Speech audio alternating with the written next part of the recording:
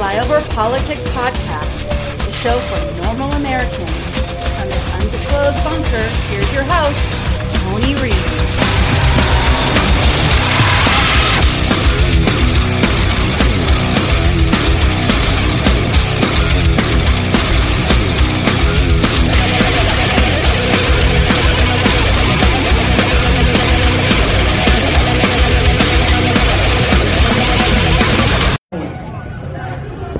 I'm at the point where I'm ready to put these police in the fucking grave. I'm at the point where I want to burn the fucking White House down. I want to take it to the senators. I want to take it to the Congress. I want to take the fight to them. And at the end of the day, if they ain't gonna hear us, we burn them the fuck down. I'm one that talk real shit. I talk it in New York, and I talk it in D.C. The same way I fuck police up in New York, I fuck cops up here in D.C. The same way I bust police in the head in New York, I bust police in the head in D.C. Now, it's a lot of people, and I'm going to be honest, it's a lot of people that's on this front line. And one of the things that I always say, don't get on this fucking front line if you ain't gonna fucking fight. Don't get on this front line if you ain't gonna take no hit. Don't get on this front line when the police fucking push up, you push back. If you won't be on this front line and them racist ass, nasty ass, punk ass fucking police is pushing up, you push the fuck up.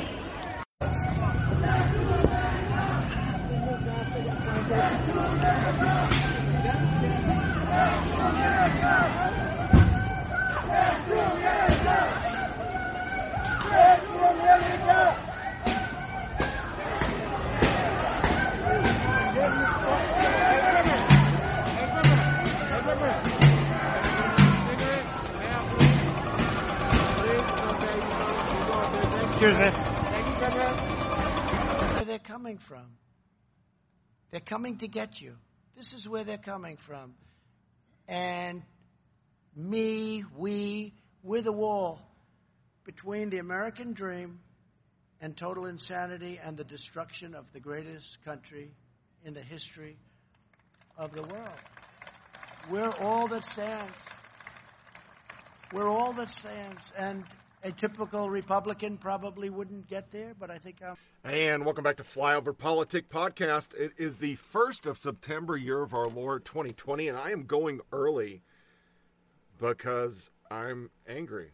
Yeah, it's going to be a short podcast. It has one subject. Violence. Nothing but violence. Our intro summed it up. There is death to America. I'm going to take it to the streets and attack people and kill them. And the president, who went to Pennsylvania and said that line, that's why they ran Biden out to say that line. I watched Tucker Carlson last night. It was basically my podcast. I'd already put the sound bites together. And then I watched The Circus. And The Circus is a Showtime show that has Jennifer Palmieri, a bunch of liberals, and one ex-conservative, a never-Trumper. And they spent their whole time on social justice and how they truly believe that they can win on the concept of Black Lives Matter. They think Americans are stupid. Yet I know Americans aren't stupid. When Trump said that line, it was on a show, and I was like, holy crap, it's actually true. The guy's a buffoon. I don't like him. But it's true. He's spot on. We have violence everywhere. We have violence so bad that we have made videos superimposing what Democrats have said. They're all over social media. I'm going to play them all. This is what they are. You will hear a Maxine Water, a Pelosi. You will hear Dems calling for violence, a Dem rhetoric. And then you're going to hear Bernie and you're going to hear Beto O'Rourke being interviewed this week. And it's exactly what the Bernie bros said. They are going to re-educate you. We will mobilize and ensure countrywide that you follow what they want. And it all goes together. Let's make sure we show up wherever we have to show up. And if you see anybody from that cabinet in a restaurant, in a department store, at a gasoline station, you get out and you create a crowd. And you push back on them. And you tell them they're not welcome anymore, anywhere. I just don't even know why there aren't uprisings all over the country. Maybe there will be. People need to start taking to the streets. This is a dictator. You know, there needs to be unrest in the streets for as long as there's unrest in our lives. Enemies of the state. Show me where it says that protests are supposed to be polite and peaceful. Do something about your dad's immigration practices, you feckless. When they go low, we kick. How do you resist the temptation to run up and wring her neck? The biggest terror threat in this country is white men, most of them radicalized up to the right. I thought he should have punched him in the face. Because even if you lost, he insulted your wife. Yes. He came down the escalator and called Mexicans rapists and murderers. He said, well, what do you think I should have done? I said, I think you should have punched him in the face and then gotten out of the race. You would have been a hero. I'd like to punch him in the face. I said if we were in high school, I'd take him behind the gym and beat the hell out of him. Punch some people in the face! When was the last time an actor assassinated a president? They're still going to have to go out and put a bullet in Donald Trump, and that's a fact. Look, as his character is stabbed to death. Where is John Wilkes Booth when you need him? I have thought an awful lot about blowing up the White House. A Missouri state senator is under investigation by the Secret Service after saying she hopes President Trump is assassinated. I will go and take Trump out tonight. And if you see anybody from that cabinet in a restaurant, in a department store, at a gasoline station, you get out and you create a crowd. And you push back on them. And you tell them they're not welcome anymore, anywhere. And sadly, the domestic enemies to our voting system and our honoring our Constitution are right at 1600 Pennsylvania Avenue. They're not going to stop before Election Day in November, and they're not going to stop after Election Day. And that should be, everyone should take note of that on both levels, that this isn't, they're not going to let up, and they should not. If you think we're rallying now, you ain't seen nothing yet.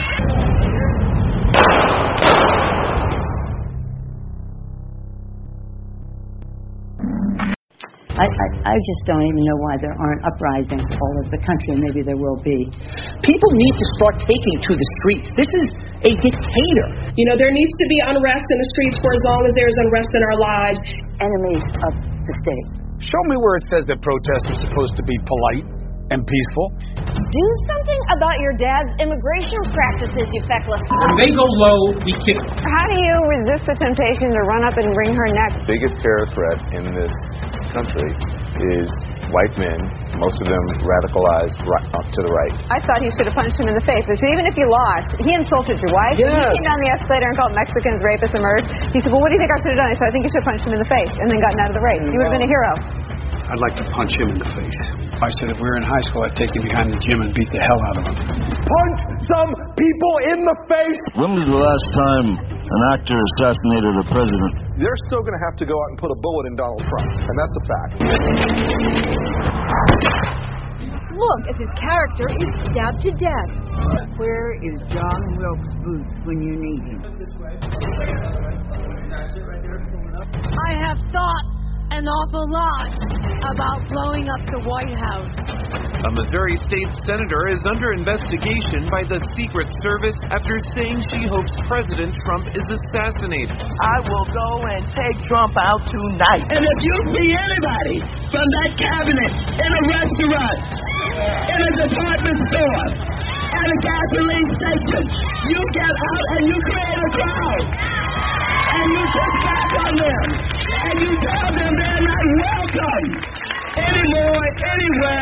And sadly, the domestic enemies to our voting system and our honoring our Constitution are right at 1600 Pennsylvania Avenue. They're not going to stop before Election Day in November, and they're not going to stop after Election Day. And that should be, everyone should take note of that on both levels, that this isn't, they're not going to let up, and they should not. If you think we're rallying now, you ain't seen nothing yet.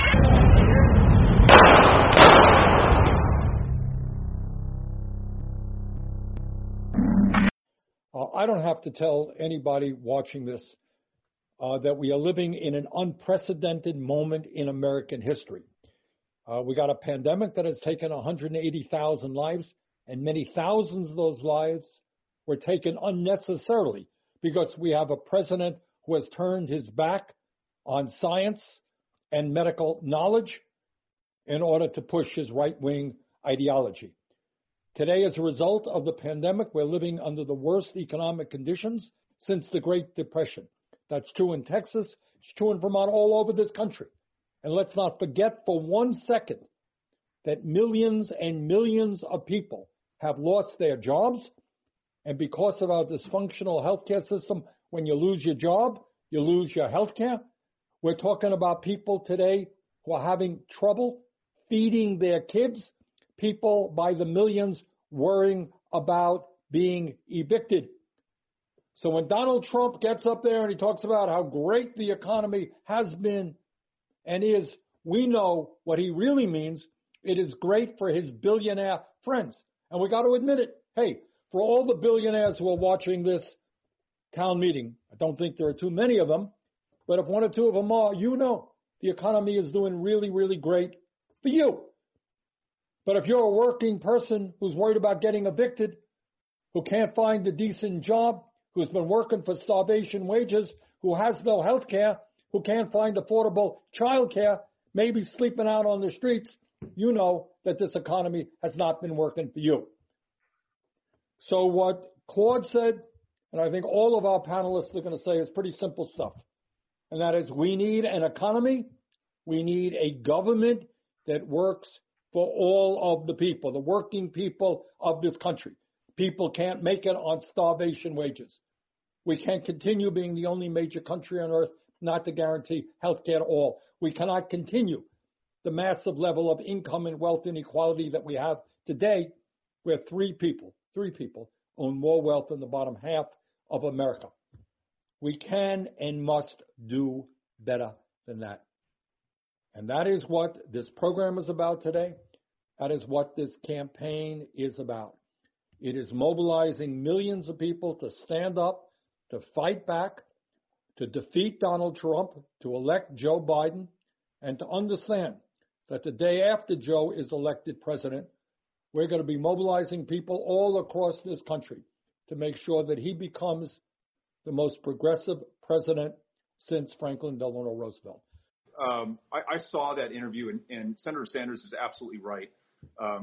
Donald Trump, who lies all the time, has been saying some of the quiet parts out loud that describe exactly what he's going to do, slowing down the mails to reduce the likelihood that we can vote, or in an interview with Chris Wallace of Fox News, saying that he might not accept the results of the election. Now, all of us understand it's not up to Donald Trump or any one person in this country as to whether or not the result. If this election is close, and even if Joe Biden has lawfully won both the popular vote and the electoral college vote, make no mistake, Donald Trump will do everything he can to try to create chaos and confusion. Both of whom, Donald Trump and William Barr, have talked about mail-in ballots being fraudulent, though we know that the truth is they are not. It is one of the safest, most secure ways of voting, and it is almost completely immune to tampering or fraud. So what's the answer to that? And I think this is part of the reason that Senator Sanders is holding this town hall in Texas today. If Texas's 38 electoral college votes come in for the Democratic nominee for the first time in 44 years, since 1976, I mean, let that sink in for a second. That will send a shockwave through this country. And Donald Trump may not accept the results, but who gives a shit? Because the rest of the country will be forced to. They built this. We have a media establishment trying so hard to flip it that they think this will work. They think scaring American people is the way to get people to vote the way they are. They literally believe, and I heard it on the circus, that the America has moved on this. No, America hasn't moved on this. You can't say you're against BLM. You'll lose your job. You'll get deplatformed. You'll get beat up in the street. We had murders in Portland. A murder. They cheer it. We're going to play it. They were happy for it. They think it's the greatest thing ever.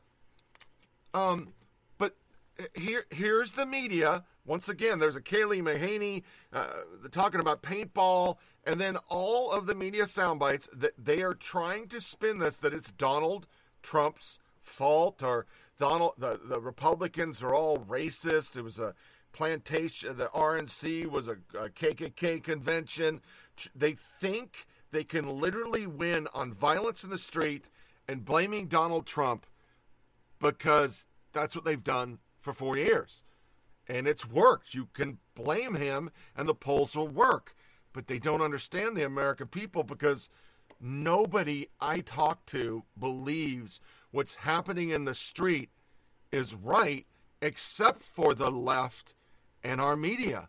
What about the video of them scuffling, shooting paintballs at people, getting in the mix with people? Is that patriotic activity? I don't think the president's seen that video, nor have I. But if you're going to ask about paintballs, it's incredible that for 90 days I've stood at this podium talking about officers who have been lasers flashed in their eyes in an attempt to blind them, commercial-grade fireworks being thrown at them, a church right out here burning down, the people that were harassed and yelled at, Senator Rand Paul, Dan Bongino, right out here. And you're going to ask me about a paintball video when, in fact, for 90 days we've seen horrific violence by Antifa, a radical anarchist organization. You're going to ask me about a paintball video I've yet to see, and neither is the president. I'm going to ask you about it, but you maintain that the people who went into the city to conduct that activity, they are... The president's never seen that video. I don't even know if the people that you're referring to were a part of the paintball activity. But look, there's been 90 days of violence from left-wing anarchists. It's incredible that today is the one time you're interested in a violence when it's paintballs, and we don't even know who set off these paintballs, but you fail to ask for 90 days about violence from an anarchist organization because it happens to be on the left. Kellyanne Conway said the more chaos and anarchy and violence reigns, the better it is for the very clear choice of who's got on public safety and law and order. Does this president, is he rooting for more violence for the political benefit? That's what Kellyanne Conway's quote is suggesting. Democrats say that the president thinks violence works in his political favor. Absolutely not. He is not rooting for more violence in the slightest. And in fact, I would note that under his administration, we saw violent crime nationwide decrease in both 2017 and 2018 after rising during each of the two previous years. We're encouraged that Operation Legend is working. We've heard of Democratic strategists, people close to Biden, concerned about the efficacy of a law enforcement message for the president as people see violence in the streets of Kenosha and Portland, etc. And again, we don't want to overplay or underplay the violence, how extensive it is, but should Democrats be concerned about that, particularly in a swing state like Wisconsin? No, I don't think they should be terribly concerned about this, because if you look at what's happening, Joe Biden is the one who has repeatedly condemned the violence and called for peaceful demonstrations. Donald Trump has not done that. It's the Trump supporters who are out here causing mayhem. It's the Trump supporter in Kenosha who killed 2 people just last week. It's the Trump supporter, Cesar Sayoc, who was sending pipe bombs to CNN. It's the Trump supporter who was out there chanting white power, and the president was retweeting that. So when they look at the messages and they see the Biden campaign message versus the Trump campaign message, they know that Donald Trump is the one who's instigating fear instead of creating calm. Yeah, our broadcast was interrupted by the arrival of one of Cesar Sayoc's letter bombs a couple of years ago. In much of the Democratic Party, it's now fashionable to say that America is racist. That is a lie.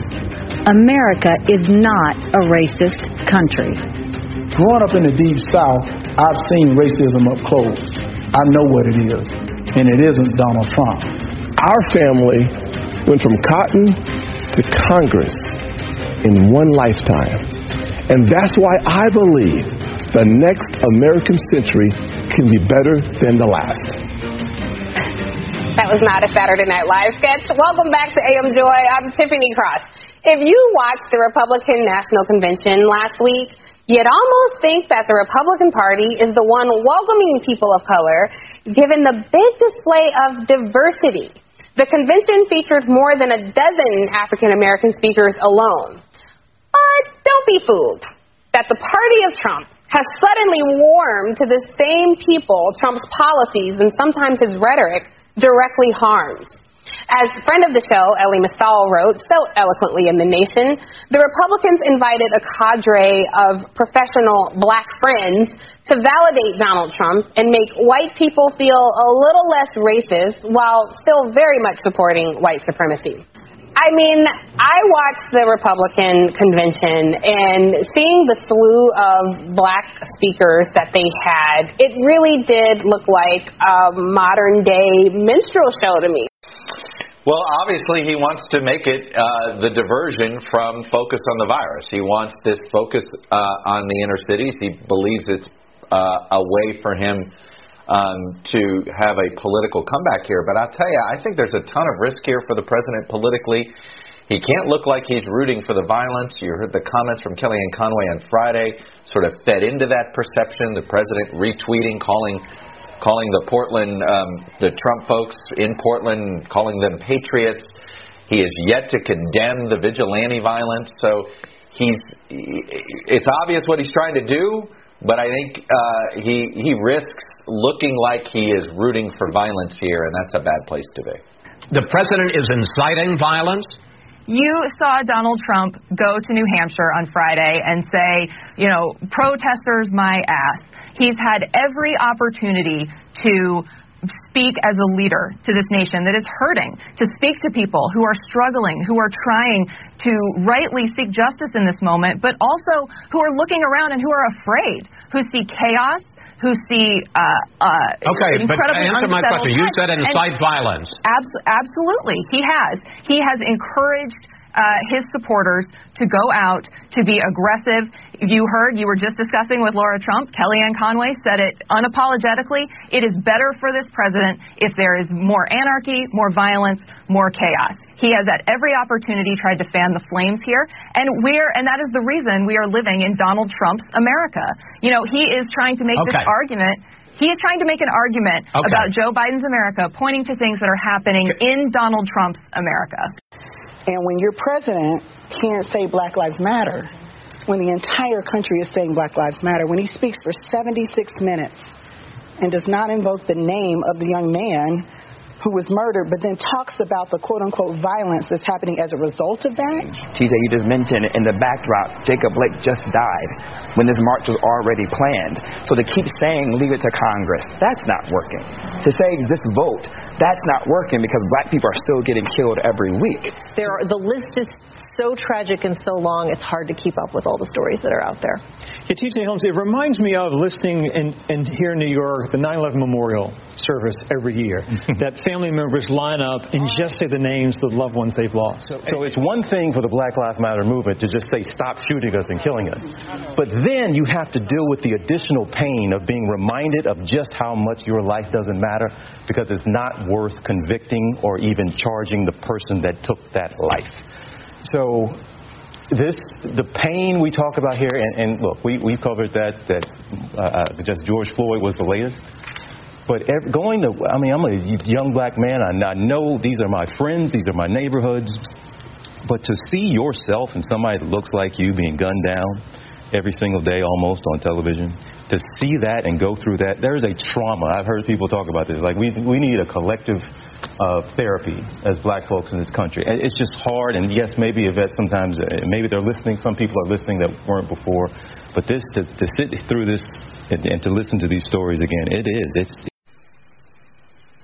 weaponizing his own narcissism is such an interesting way to put that.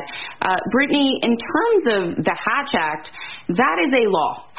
And so it's not, to John's point, simply violating norms historically, but also literally violating federal statute, or at least not in the president's case, encouraging staffers to do so.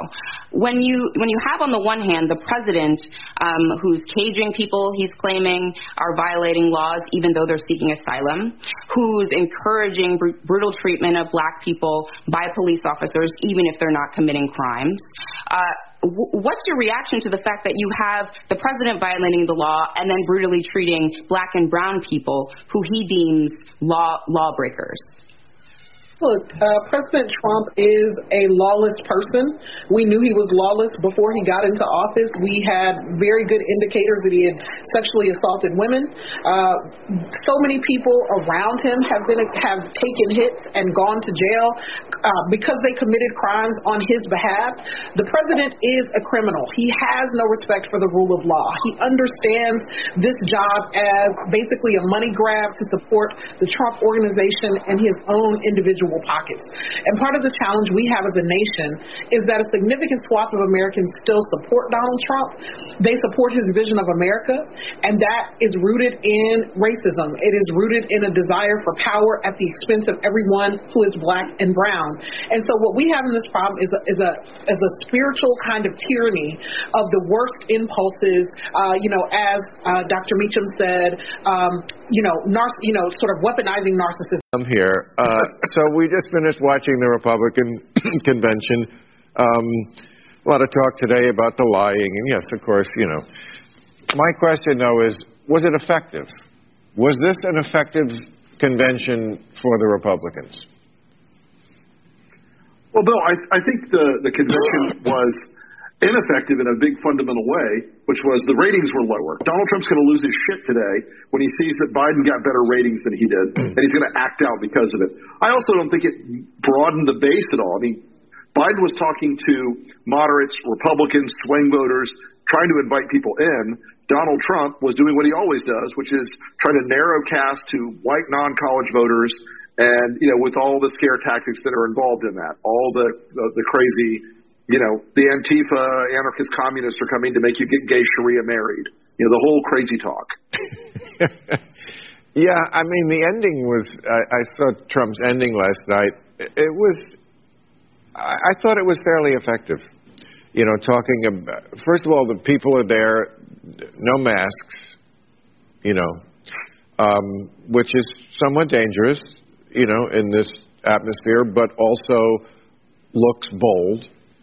And it just if you're selling optimism, which is what Republicans have always been very good at selling, and America isn't a shithole, except if Biden gets elected, it's going to look like some of it does now. That was sort of weird.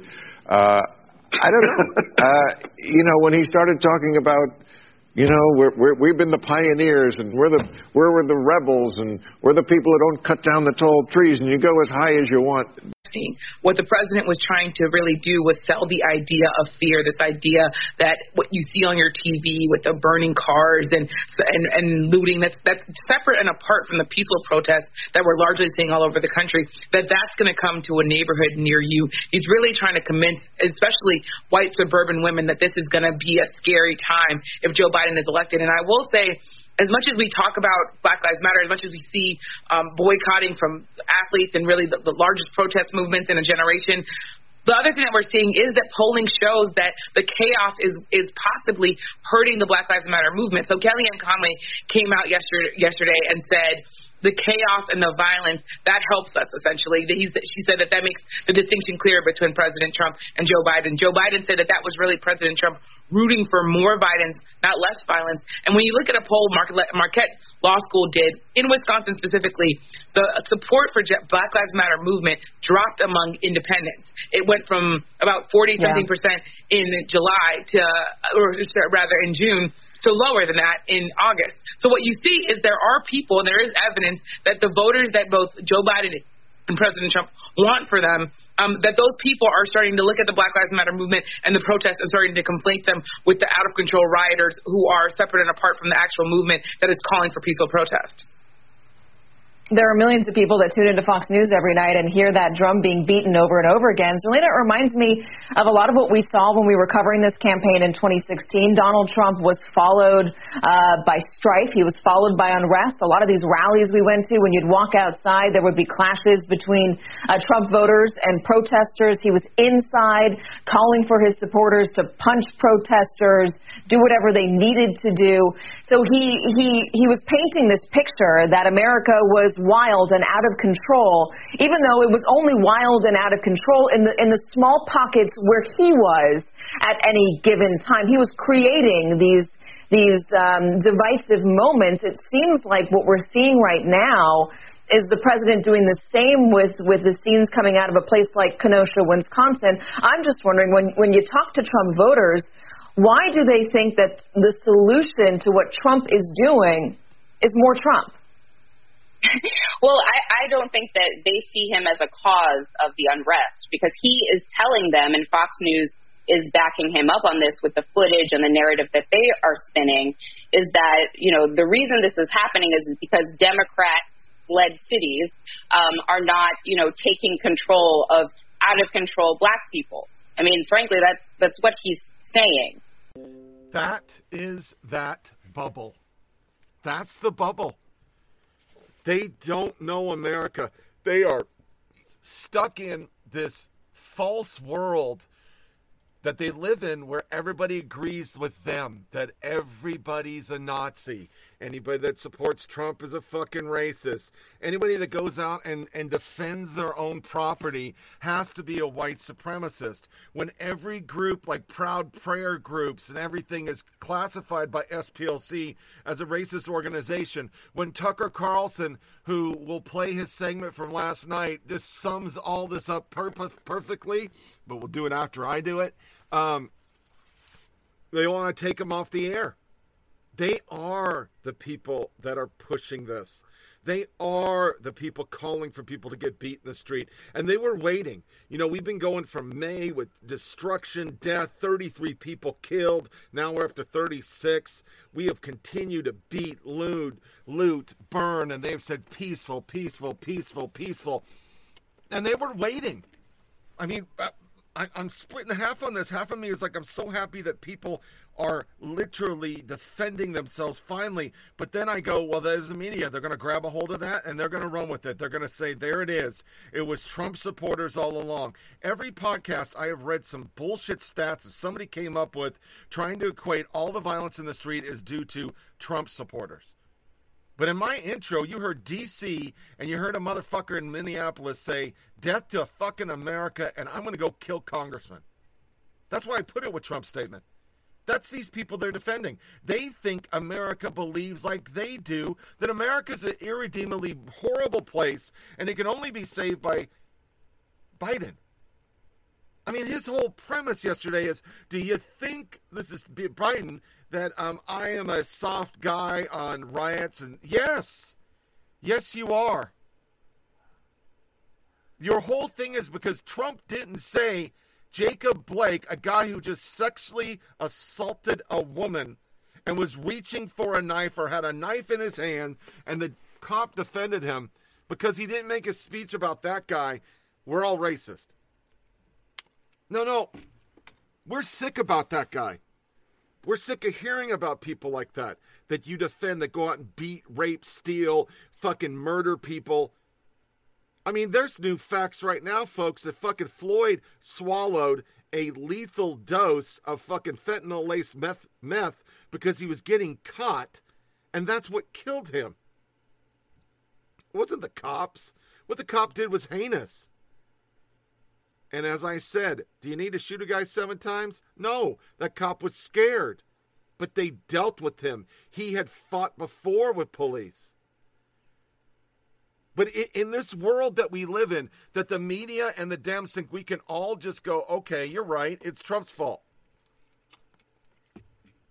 It's the same technique they did with the baseball shooter, Bernie bro. It's the same technique they've done for everything since May. It's Trump's fault. The virus is Trump's fault. I mean, watching the circus party of one made me run downstairs instead of working on a script, just go scriptless. Because kiss my fucking white ass. I said it, it's white. I know it's disgusting to you. I know my color makes you want to vomit, liberals. This, you built it. You have built this from day one. You built it. You have built the rhetoric that if you didn't get fascists out of the White House, we were all going to die. And then you became the fascist. You have played racial identity politics since fucking Obama. You have rolled with it and made America more racist than it's ever been because everybody's looking at each other and they don't trust each other anymore. Every black person walking the street, I have walked in public with a goddamn Hawaiian shirt now, just to flip my finger to the left. I've seen black people get nervous. Because you lied. You made up the Boogaloo Brothers. And it's a sign of white supremacy. Because you go with SPLC, a gay-fronted fucking hate group that won't let anybody else have a fucking opinion. But we're going to go into our violent land. We'll just stop small. We're going to start small. We're just going to do the DC violence that I just found by logging into Twitter. Let the bodies hit the floor. Let the bodies hit the floor. Let the bodies hit the floor. Let the bodies hit the Bullies don't win. And I said, maybe they don't. Because we're going to go in there and we're going to impeach them. Talking about women's reproductive rights when you've got a dick. No, I've had 2 abortions. I don't give a fuck. It's my body. And realize the biggest terror threat in this country is white men, most of them radicalized to the right. All punches are not equal morally. Hey, you guys can after the check and join us. We should all be together. It's going to take the masses for change. This ain't enough. We need all of you guys with us every time. Yesterday? Well, we could use you to get us to go by. Get us to go by. Get a check. Come with us. I'm just saying. Because it's not about yesterday. It's about today. Hey, check out They Them Collective on Instagram. We go to the opposite. You got to love your white. You just back up for what? For what? Do something. God damn it.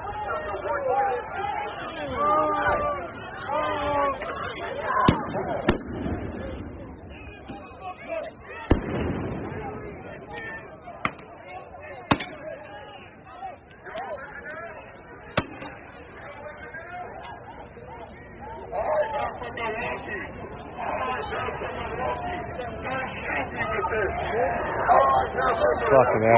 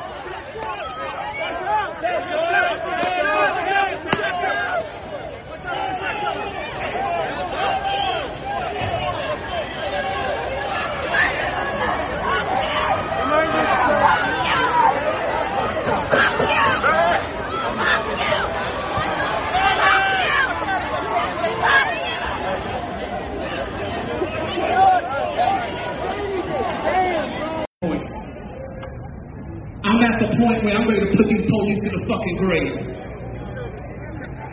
I'm at the point where I want to burn the fucking White House down. I want to take it to the senators. I want to take it to the Congress.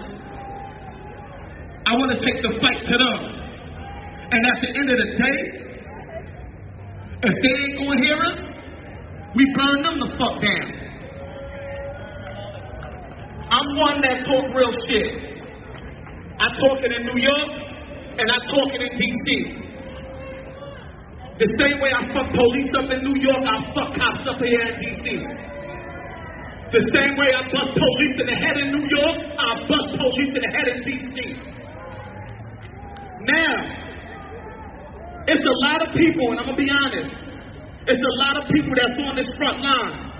And one of the things that I always say, don't get on this fucking front line if you ain't going to fucking fight.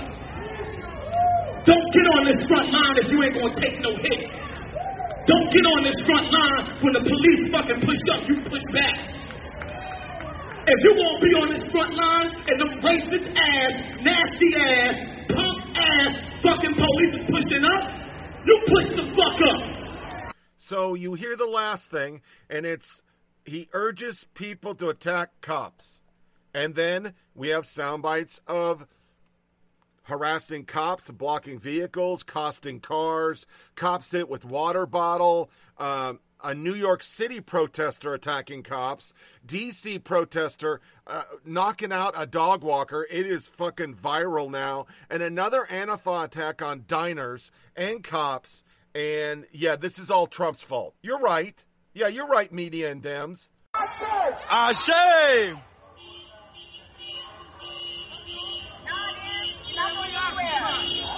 Listen to black women! Listen to black women! No justice, no peace. Say that. Listen to black women! Say it right. No justice, no peace, right? And he look like Simon from American Idol. No justice, no peace. No justice, no peace. He's scared as fuck. Might as well shut it down. There's no gas running. You gotta go home and I don't give a fuck! I don't give a fuck! And his gas is burning. Drink a stat on Halloween. You feel me? Look, I got no Hey, bro, hop out with us. Hop out with us. Yeah. You not getting through them. Just hop. Hey, if you hopped out, you have a better chance. If you hop out, you got a chance. Oh, shit. He about to cry. Look at him.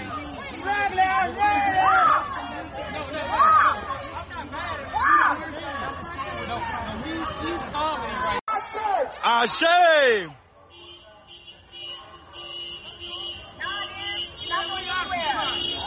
Listen to black women! Listen to black women! No justice, no peace.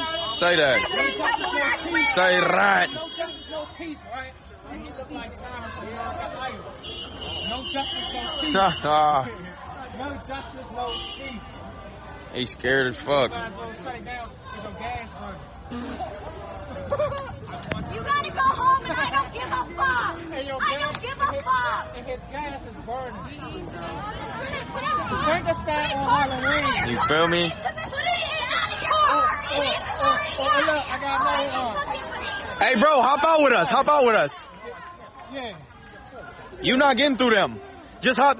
Hey, if you hopped out, you have a better chance. If you hop out, you got a chance. Oh, shit. He about to cry. Look at him.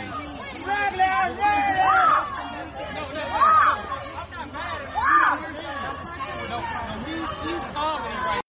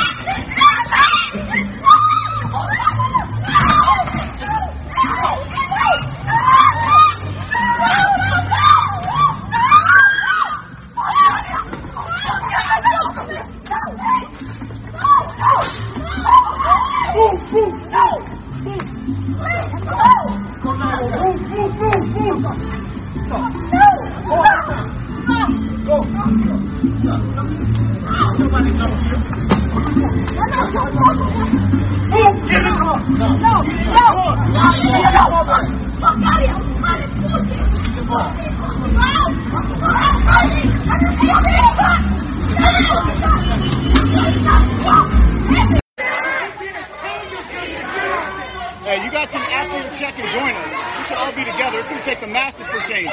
This ain't enough. We need all of you guys with us every time. Yesterday? Well, we could use you to get us to go by. Get us to go by. Get a check. Come with us. I'm just saying. Because it's not about yesterday. It's about today. Hey, check out They Them Collective on Instagram. Yeah, you're right. It's all Trump's fault. And by the way, I hope the mic's better. I got a new cord, relocated it. I'm recording in stereo now. It seems if I don't keep my face pointed towards the mic, we don't have the crack anymore. Here are how they're handling it. Washington, D.C. is a place to be right now if you're looking for a laid-back, relaxed atmosphere. Don't believe us? Well, maybe you'll believe Washington Post assignment editor Steve Kulowich just went on an extremely pleasant walk through Washington, D.C., people are dining outside. Breaking news, notable hellhole. People are dining outside. Former market packed. Malcolm X Park is flush with picnic pods. Washington, D.C. is simply out of control. And everybody goes, yeah, that's not at night. You're not in BLM Square. You're white. You'll get your ass kicked. But they're trying the spin. New York Times can't deny rioting, now blames Trump for its lead story. Media can no longer deny the continuous rioting in America's cities every night by left-wing thugs. Monday's New York Times lead story appeared under slanted headline, Portland Death Inflames Debate on Urban Strife, Trump backers rally, President insults mayor, Biden calls his rivals reckless. The president has sought to refame the 2020 race about law and order. Yeah, because he had to. The campaign officials see an effort by the Trump campaign to distract from the coronavirus pandemic and thus resulting economic downturn, which has forced millions in unemployment. Why this is the first time in decades that America has seen this level of violence? It's you who have created the hate and division. Next one. New York Times writer with hate, Mussolini, Jonestown, white supremacy at GOP convention. You got Chris Cillizza over on CNN. Trump labeling protests as riots a sign of desperation. Trump's effort to label what is happening in major cities as riots speaks at least somewhat to his desperation, politically speaking, at this moment. The motherfucker tweeted it with National Guard in front of a burning row of buildings. People's response, fiery, but mostly peaceful protest because they use that. Another one, how do you unfailingly clown yourself this way? Shouldn't the odd always you to tweet something smart at least once or twice? Another person, there's nothing to see here. There's nothing to see here. Buck Sexton sums it up. The Democrat media talking points have gone from the protests or the new civil rights movement to the protests are mostly peaceful to what riots, these are protests, to Trump supporters are causing the protest riots all in one summer. And remember, they're on board. Harris herself has tweeted the fund to get people out of jails. This was acceptable 3 months ago. Where were you, Joe Biden? The deadly violence we saw overnight in Portland is unacceptable. Shooting in the streets of great American City is unacceptable. I condemn violence on every level. Yet you have to, because the polls have changed. And I have a soundbite, which I'm not going to play, of even PBS saying, whoa, man, this is bad. This is really, really bad. But your mayor that you guys coddle, Wheeler, because we're about to go to Portland, yet again you said you offered aid to Portland, sending in federal law enforcement to our cities on behalf of the city of Portland. No thanks. We don't need your politics of division and demagoguery. Do they even listen to what they say? Every person in a red hat is a Nazi in Portland. Every person that prays is a Nazi. Every person that supports Trump is a Nazi. We're going to play a fucking truck rally that is the most heinous shit I've ever fucking seen in America, including people throwing rocks at cars from overpass. Yeah, it's his demagoguery. Yeah, you're right. Yeah, sure. Portlanders are on to you. We've already seen your reckless disregard for human life and your bumbling response to COVID pandemic, and we know you reached a conclusion the image of violence or vandalism on your only ticket to re-election. There's no place for looting, arson, or vandalism in our city. There's no room here for racist violence to those who wish to bring their ideology and hate in our community. Those who commit criminal acts will be apprehended and prosecuted under law. No, they haven't. Tens of thousands of Portlanders are peacefully protested march for the noble cause of fixing our broken criminal justice system. They are part of the proud progressive tradition of Portlanders fighting for justice, from racial justice to economic justice to environmental intersectionality, yada, yada, yada. When you sent the feds to Portland, you made the situation far worse. Your offer to repeat the disaster's cynical attempt to stoke fear and distract us from the real work of our city. In Portland, we are focused on coming together as a community to solve the serious challenges we face due to systemic racism, global pandemic, and economic recession. Stay away. Ted Wheeler. No, it's Trump's fault. No, you're right. It's Trump's fault. Trump, he's all over this shit. He's the one that's doing this. Yet Democrats are Biden's staff sent donation to group that pays bills in riot-torn Minneapolis. Kamala Harris, if you're able to chip in now to the MN Freedom Fund to help post bail for those protesting on the ground in Minnesota. This is from June 1st. Those donating to Kamala Harris appeal to help bail out peaceful protests. Lionel Timms, who was arrested last week, this time for alleged assault that left the victim with a fractured skull and traumatic brain injury. Kamala Harris and Joe Biden to be asked if they regret helping get this guy released from jail. A 32-year-old Minnesotan man was bailed out of jail by the Minnesota Freedom Fund in July after alleged assault and accuses another assault that left the victim with traumatic brain injury. The morning of the incident, Timms allegedly punched and kicked a victim in an alley located 300 block of Hennepin Avenue East. Witness reported seeing victims being kicked while on the ground. Timms was arrested in the early afternoon after the report of a suspicious person, the complaint said. The victim is being treated at Hennepin Healthcare for traumatic brain injury, fractured skull, and a brain bleed. The victim also needed stitches. In a statement released Wednesday, the Minnesota Freedom Fund said it deeply saddened and troubled by the arrest of Timms in connection to the August assault of a popular and well-respected member of our community. They believe it's okay to beat the fuck out of people. Responses. Kamala has been part of the problem all along. The left wants to hold dissidents responsible for actions of long-deceased ancestors, but won't hold their own candidate responsible. The skull was mostly unfractured, I should point out, in the interest of fairness, because that's how they reported it. There are too many stories about people who were freed that had police records for previous crimes and later committed more crimes after their bails were posted. Somebody has to answer for this. If only we had real journalists instead of activists, we'd all might be better off. Among those bailed out at MFF is a suspect who shot a member of SWAT team, a woman charged with second-degree murder for stabbing a friend to death, and a twice-convicted rapist currently charged with kidnapping, assault, and sexual assault in 2 separate cases. It's hard to wrap your head around the fact that politicians are actually giving money to violent people who are violent and get upset when they get arrested for doing violence. The Democrats' crime wave doesn't end. Today's liberal are despicable people. How about contributing to fallen, injured officers? They'll never do it. They'll never do it. But Ian Michael Chong starts us. What is wrong with Biden supporters? And it's the truck rally. People in Oregon decided to push back and rally. You're going to listen to videos from them getting accosted in the parking lot where they met, people throwing rocks at them, opening their car, them having to use a pepper spray to get people off their fucking vehicles, beatings, stabbings. It all happened before the man got shot. And the media never reported it. It's all Trump people fault because they went there. They don't have the right to go to Portland, but Antifa can fuck it up for 100 fucking days.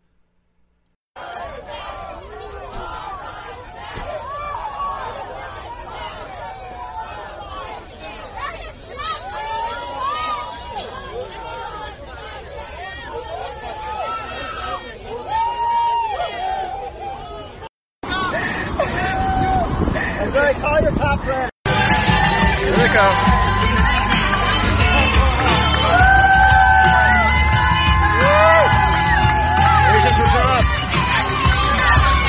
Party can start now.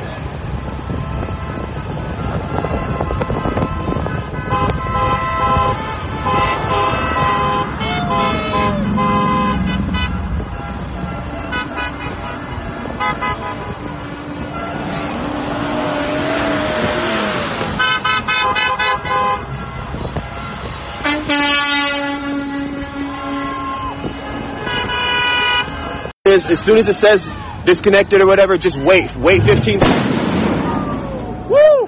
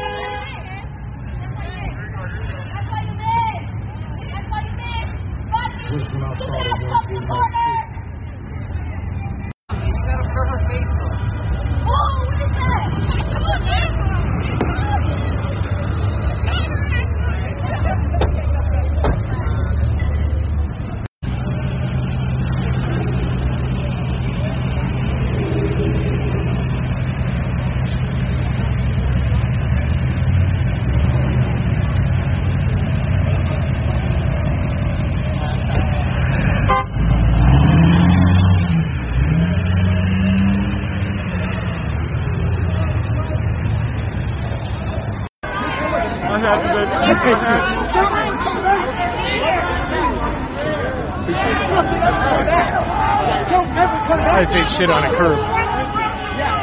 Don't ever come back. That's it out. If anything, get them out of here. The most peaceful way to live. It will not help them. It will not help them. Get out of here, you shit! Get out of here! What's the need? What's the need? Yeah, bitch! Take that shit, bitch! Hey! I ain't that shit! Go home already!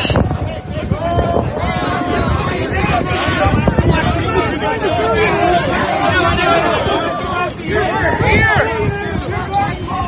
Fuck you!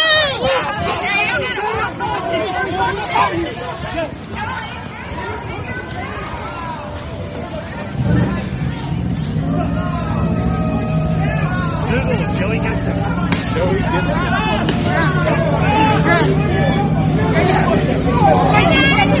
Excuse me.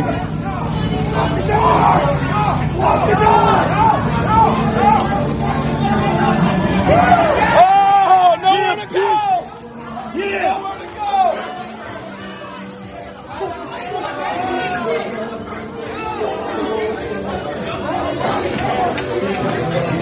I don't. There's too many people to stop it.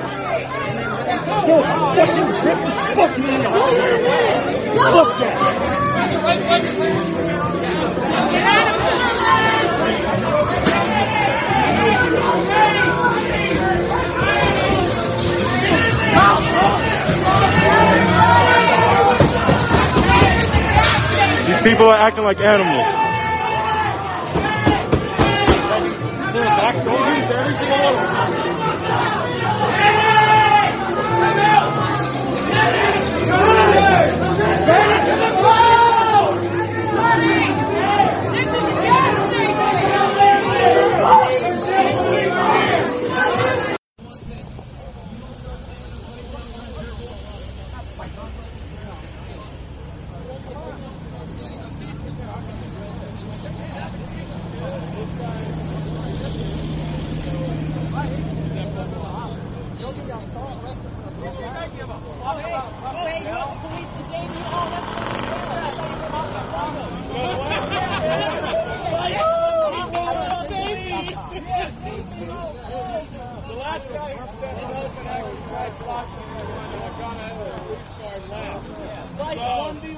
Come on.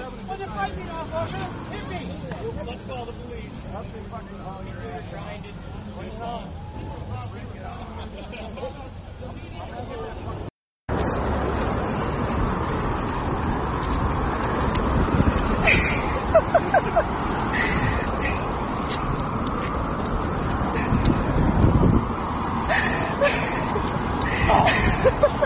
Literally unlawful as fuck. People have been killed by stones thrown from overpasses. The criminal conduct at a minimum is reckless endangerment. Nothing will happen to them. Nothing. Liberals and the media, oh my God, they saw it. Kirk Eichenwald. I would pay money to see Brian Seltzer interviewed on Fox about his book on Fox. He would shred them. And then he gets down here. No way he'd go. He's like Rush. It's a little performance. It only works when he's in total control so the viewers never figure out what's going on. Sean Hannity.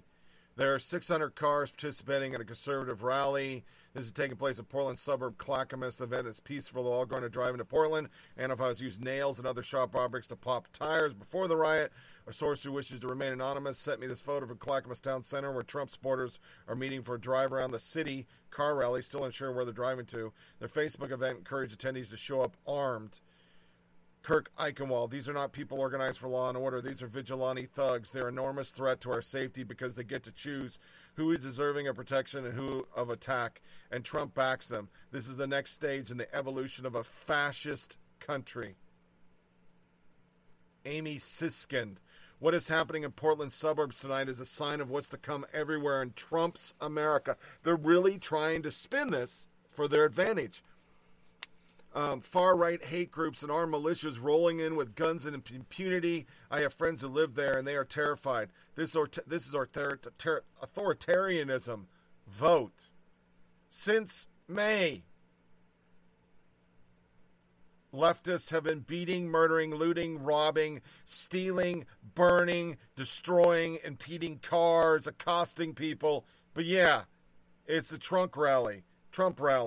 Don Winslow, Portland, don't fall for Trump's stint tonight. It will only hurt Biden Harris if you engage. Do not take the bait. Do not engage. This is a setup. Brown shirts in early formation could likely be referred to as potential lynch mob. Woman on horse in Portland, Oregon. Cruise rally for President Trump has made it into Portland. They're heading downtown. NPR, because it goes with this. Police declare Portland protest a riot. But this definition could be rooted in racism. That's an article they put up. It's racist. But the laws governing those declarations are vague and have roots in Oregon's deeply racist past. Oregon banned it as a white-only state, while it banned slavery at its founding. The state adopted strict black exclusionary laws, which have been in place in the territory for decades. The law banned black people from living the state and owning problems. Jay Carafo, one of the big problems has been media enablers normalizing violence, making it acceptable and creating space for more violence. Anyone of any color, creed, or religion that is breaking and entering, stealing, setting fires to cars, stores, homes, shining powerful lasers in people's eyes and homes on bullhorns, screaming demands, I'm calling them rioters. We have reached a remarkable point in history. Every single time, I think there's no way any press outlet could be more blatant and shameless. They outdo themselves. Truly impressive to behold. This is the most ridiculous thing I've ever fucking heard.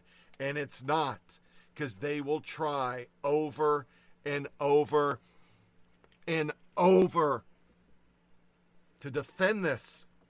They believe it's true in their heart. They live in the bubble. They're part of Antifa. The guy who asked Kayleigh McKinney about the fucking paintball guns, he's a pro-Antifa reporter. He's done puff pieces on them. So we're going to take one music break in this unscripted podcast, and we're going to listen to the Tucker segment, and then we're going to come in, and you're going to hear my bumper, and you're going to hear the murder. It's a fucking murder that the media is ignoring because they're run with those people don't deserve to be in the public space. It's Trump's fault. They shouldn't have gone to Portland. It was murder. You can hear them say, we got one here. Bang, bang.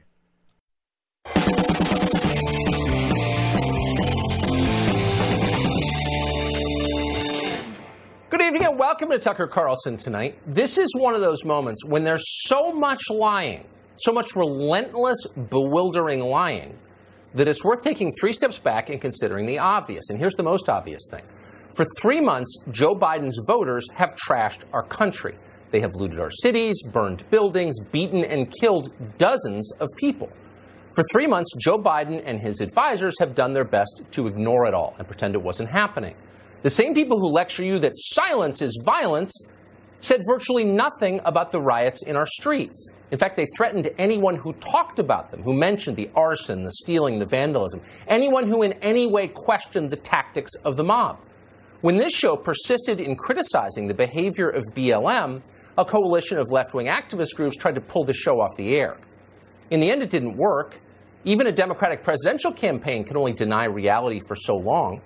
Most people, no matter who they vote for, despise crime and they despise violence.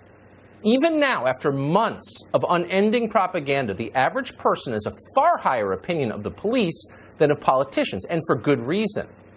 Voters have started to blame Joe Biden for the chaos they see outside. Suddenly, that's clear in the polls, and Democratic leaders are very worried about it. Just as during the Iraq War, our political class promoted violence to achieve regime change. Then they lost control of their proxies and destroyed an entire country. Now they're frantically trying to distance themselves from the terror they created. Sound familiar? They have no moral regrets about any of it. They're just worried that getting blame might cost them power, so they're working to shirk that blame. Today, Joe Biden's handlers flew him to Pennsylvania so he could, quote, denounce violence. They gave him a short speech to read. They allowed no questions afterward. Biden mouthed the words they had written. He blamed Trump voters for everything, all the violence, all the rioting, presumably for all the defaced and destroyed statues, too. They did it. It must have been Trump supporters who spray-painted Kill Whitey on the pedestal of the Francis Scott Key Monument in San Francisco. Of course it was. Right-wingers, always trying to erase American history. Biden's 12 minutes today in Pennsylvania may have been the most thoroughly dishonest speech ever given by an American presidential candidate. Virtually every word of it was the opposite of the truth. It was literally beyond belief. But there was at least one honest line in that speech. We want to highlight it for you because that line reveals what all of this is really about. Here it is. His failure to call on his own supporters to stop acting as an armed militia in this country shows how weak he is. Does anyone believe there'll be less violence in America if Donald Trump is reelected? Oh, think there'll be less violence if he's reelected? Got it? It's a nice country you have here. It'd be a shame if something were to happen to it.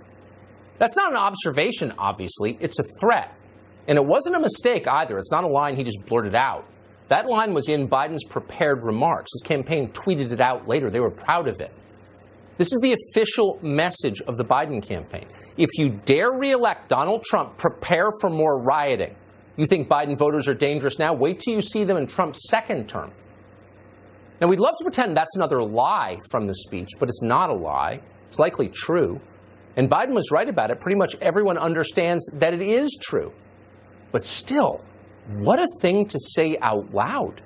What country is this? Vote for me or my people will keep blocking traffic and setting fires and hurting people? Yes, that's exactly what they're saying. They'll never put it quite that way, of course, but the threat of violence is implied in everything they do. It's starting to become clear why the people who run the Democratic Party, people who, by the way, are not at all stupid, realized very early that Joe Biden was a perfect presidential candidate. The rest of us were mocking him for being senile, but they knew they had the right guy. Biden can say things like what you just heard without scaring you. That's a rare talent. Biden doesn't seem like an extremist because personally he is not an extremist. Ask anyone who knows Joe Biden. Biden is a corporate lobbyist who represented a tiny state in the Senate for 40 years. Joe Biden doesn't want a revolution. He just wants to live in a big house and have strangers love him. At this point, Biden is too slow to be radical anyway. The people who control Joe Biden understand this perfectly well. And today they had him break the fourth wall and say it out loud. Watch. Ask yourself, do I look like a radical socialist with a soft spot for rioters? Really? Do I look like a radical socialist? No. You look like a glad-handing shill for the credit card companies because that's exactly who you are. And that's why you're such an effective front man. But the people behind you are radical as hell. And we are not guessing about that. Biden's running mate, President-in-waiting Kamala Harris, openly solicited donations for rioters in Minneapolis. Quote, if you're able to, Harris tweeted in June, chip in now to the Minnesota Freedom Fund to help post bail for those protesting on the ground in Minnesota. Amazingly, that tweet is still up. At least 13 members of Joe Biden's staff sent money to the rioters in Minneapolis. So what did the Minnesota Freedom Fund do with the cash they got? Well, they freed a person who was being held for trying to kill the cops, murder them. They also bailed out an accused murderer and a twice-convicted rapist, among many others. Kamala Harris has never apologized for doing this. She has never repudiated the Minnesota Freedom Fund. Biden, of course, didn't mention it in his speech today, but why would he mention it? He's not against it. He officially supports the idea behind it. The Biden campaign has called bail, quote, a modern-day debtor's prison. Joe Biden is pledging, if elected, to end cash bail nationally in every state. What would that look like? What would happen if Joe Biden did that? Well, we know the answer. We don't have to guess because Democrats have already eliminated cash bail in New York City. And what happened? You know what happened. Criminals immediately flooded the streets. Hundreds of thousands of residents fled the city. Not right-wingers, by the way. Joe Biden voters. They left. They had to because violence surged out of control. Over the weekend, one savage tried to rape a 25-year-old woman on a subway platform at 11 in the morning in public view. You may have seen it on video. It happened on the Upper East Side, one of the prettiest neighborhoods in the country, a beautiful, formerly safe neighborhood. But it's not just New York. Democrat-controlled cities all over the country look like this now. There's no denying it or its effects. Spend an hour on Zillow and look at real estate prices. People are literally running away from cities run by Democrats, and they're going to places that aren't. That's not a guess. It's not a talking point. It's true. Yet according to the Biden campaign, this has nothing to do with the Democratic Party. No, it's all Donald Trump's fault. Watch. He's been leading. It's exactly the opposite of what we've been seeing from Trump, who's been trying to incite violence this entire summer. Just wait a second. Well, I'll get to violence in a second. No, I'm thinking in real time. The president is inciting violence? Absolutely. He has. He has encouraged his supporters to go out, to be aggressive. Trump is inciting violence. Oh, right. He's the one screaming at you in the car on the way home and spray painting the F word on federal buildings and smashing windows and torching Wendy's. Those are all Trump voters. This is lunacy. It's totally false. There are lots of things you could blame Trump for sure. That's not one of them. So will a single person believe these lies? Well, the thoroughly beta mayor of Portland, Ted Wheeler, is hoping they will. Wheeler is blaming federal authorities for the state of permanent rioting in his city. It's gone on all summer. We've covered it here virtually every night. People are now being shot in Portland. Ted Wheeler wants you to know that's Trump's fault, too. Your campaign of fear is as anti-democratic as anything you've done to create hate and vitriol in our beautiful country. You've tried to divide us more than any other figure in modern history. And now you want me to stop the violence that you helped create. This guy. So many like this. What a total mediocrity. In his defense, he probably imagined when he was elected mayor of Portland that it would be all upside. He'd never have hard decisions to make. He'd never have to keep chaos under control. But he does, and he's failed. And now he's blaming others. Portland is as liberal a city as we have in this country. Democrats run everything in Portland. Donald Trump got 17% of the vote in the entire county in the last election. Yet somehow, Ted Wheeler wants you to know, Trump is controlling the political climate in Portland, Oregon. As always, the opposite is true.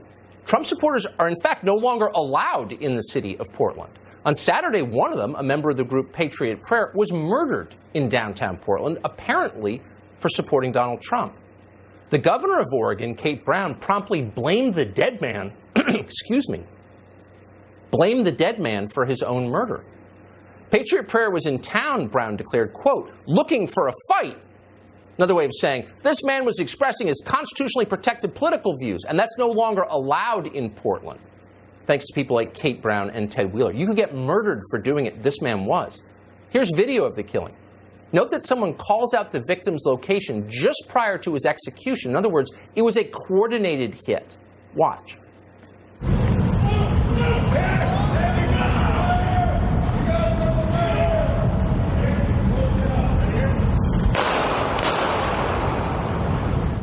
We got another right here, he screams, another Trump supporter.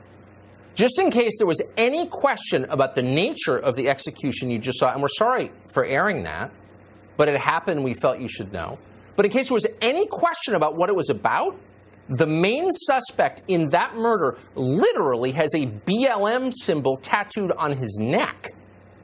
If you watch the Democratic National Convention, you may be familiar with BLM. BLM is the group Democrats promoted from the stage all week. They're the movement corporate America will fire you for daring to criticize. They're the reason you're not allowed to acknowledge that all lives matter. You get fired for that too. Many have been. This is the actual armed militia of the Democratic Party, and they are held to very different standards from the ones you live under. In fact, the suspect in this murder in Portland has been arrested twice just this summer for unlawfully carrying a loaded gun. He never went to jail. In one case, the one in Portland, the same people who tell you how much they abhor gun violence let this man go. Then he apparently murdered someone. Joe Biden did not mention this today. BLM was happy about the killing. BLM does not believe that all lives matter. They don't say they do, and they don't. They believe people who oppose them should be killed. Again, we're not making this up. Watch them celebrate the man's murder in Portland. I just got word. The person who died was a Patriot Prayer person. He was a Nazi. Our community held its own and took out the trash. Our community held its own and took out the trash. These are Biden voters celebrating the murder of a man who they hate because he supports a different political candidate. Again, we're not making it up. You just saw the video. He was a Trump voter, therefore deserved to die. Right. Cheer.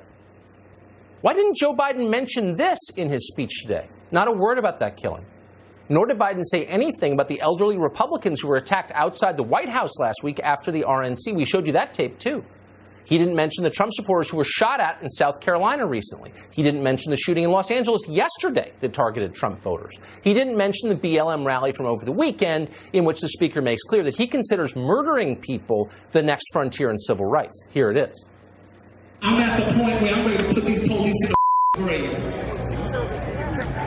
I'm at the point where I want to burn the White House down. I want to take it to the senators. I want to take it to the Congress. I want to take the fight to them. And at the end of the day, if they ain't going to hear us, we burn them the down. The same way I bust police in the head in New York, I bust police in the head in D.C. This is everywhere. That was just this weekend. It gets no coverage whatsoever. The media pretend it is not happening. But it is happening, and it's lunacy. And there's a massive cost for all of us to allowing it to go unchallenged. It is unchallenged. It's never challenged. BLM can say and do whatever it wants. Democrats will never criticize BLM because Democrats never criticize their own voters, period. That's their one hard and fast rule. One way they're very different from the Republican Party. No matter how dangerous the words or the behavior become, Democrats won't say anything if it's coming from someone who might vote for them. So we shouldn't be surprised when their voters take the cue and become more radical and more violent. Last week in Georgia, a man was arrested for stabbing an AutoZone employee. He didn't know the guy. He told police he, quote, felt the need to find a white male to kill. Joe Biden didn't mention that today. Nor did he say anything about this. This happened yesterday in Baltimore. Watch. Ew. Better not run. Oh! That clip showed up on social media with the note, "White lives don't matter." Joe Biden didn't mention that. There's no sign he disagrees. The media will, of course, never cover this. Over at CNN, which is now devoted full time to covering for the rioters, one analyst tweeted that only, quote, desperate Republicans claim we have riots. Amazingly, because the person who tweeted it is not very smart, his tweet contained a photograph of a burning building. The building was burning in a riot. But whatever, ignore that. Riots aren't real. There's not much violence. You'd have to be a race to think there was. Let's be honest, and Don, you do make this point, and it's important over and over. There's very little rioting. Like that's actually, there's very little violence. It's but it's magnified by Donald Trump, and it's magnified by Republicans, and it's to convince people that people are coming for them, and that's just simply not what's happening. Oh, it's not what's happening, and you're a bad person if you think it does. Now, to be fair, that clip I think was recorded 4 days ago, 3 or 4 days ago, before the official line changed, which is actually there are riots and they're Trump riots. Trump is responsible for all this. So we've gone 3 months browbeating anyone who acknowledges the obvious, what's on video, what's in your city, what you may be affected by personally, the reason you're moving to Texas, can't acknowledge it. Now we've turned and we're blaming it on Trump. Ignore the evidence. Ignore the evidence. Your eyes are lying to you. There's only one reason you may have concluded that this is happening and Democrats are behind it, because you've been misled. You've been lied to. You've been fed a diet of fake news by agents from a hostile foreign power that, among other things, secretly controls Facebook. That's right, ladies and gentlemen. Russia faked the riots and blamed Joe Biden, just like the moon landing, but more diabolical. Watch Mr. Adam Schiff explain. The Russians 4 years ago, Dana, exploited Black Lives Matter. They set up their own false flags online to try to divide people along racial lines. Are they doing it now? And we have to, they are, once again, doing their best in social media, in their overt media, and other means to grow these divisions again. It's a false flag by Russia! Seriously? You'd like to think in the late summer of 2020, people would laugh at that. It is hilarious in a way. On the other hand, an awful lot of blue-check Democrats on Twitter believed it the first time, so who knows, they probably will again. But you got to give Adam Schiff some credit. At least he's consistent, though he's obviously completely insane, in desperate need of inpatient care. That man is hurting. But he's one man in a big party. What about everyone else running the Democratic Party? They're not insane. They're not crazy in the slightest. They're just liars. And they're more ruthless than you can even understand. They will burn down your cities and tell you that you did it. And if you don't accept that judgment, maybe they'll send BLM to your house. Acting Homeland Security Secretary Chad Wolf is here with reaction to the most dishonest speech ever given by a major presidential candidate, Joe Biden's address today from Pennsylvania. That's straight ahead.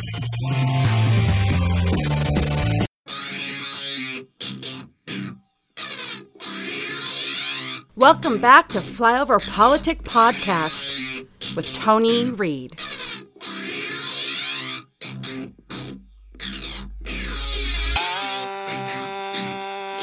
Tearing away. Pieces are falling, I can't seem to make them stay.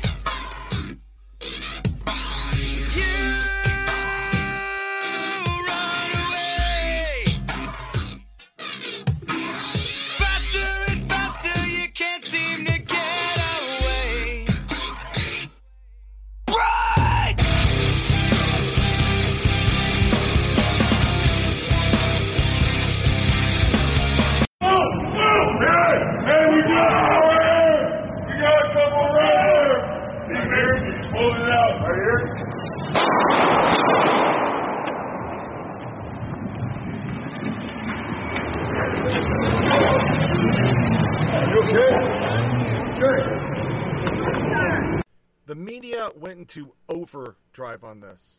They just loved it. They thought it was great. It was a perfect time to be able to say, hey, look, it's Trump's fault. It's Trump's fault. And I have a long version of the death, but I'm not going to play it. You heard what you needed to hear. They went and took them down. They decided it's time. Why would they come in to our fucking town? Why? They can't come here. And the media, of course, literally ran with it's Trump's fault. It's Trump's rhetoric and those Trump supporters. We've had people rioting since fucking May in Portland. Rioting since May. And you decide that it's okay that Trump people can't come there? And the media spins that they shouldn't be there. They're all a bunch of white supremacists. Ian Michael Chong did some tweeting on it. Listen closely. This was the instant of a murder in Portland. Hey, we got one right here. We got a Trumper right here. Bam, bam. He was a fucking Nazi. Our community held its own. Antifa and BLM in Portland celebrating homicide. And it sounded like this. Y'all are not angry, you're not paying attention. If y'all are not angry, you're not with me. Everybody needs to realize what's going on in these streets. Our community can hold its own without the police. We can take out the trash on our own. I am not sad that a fucking fascist died tonight. And tonight, I just got word. The person who died was a Patriot person. He was a fucking Nazi. Our community held its own and took out the trash. I am not going to shed any tears over a Nazi.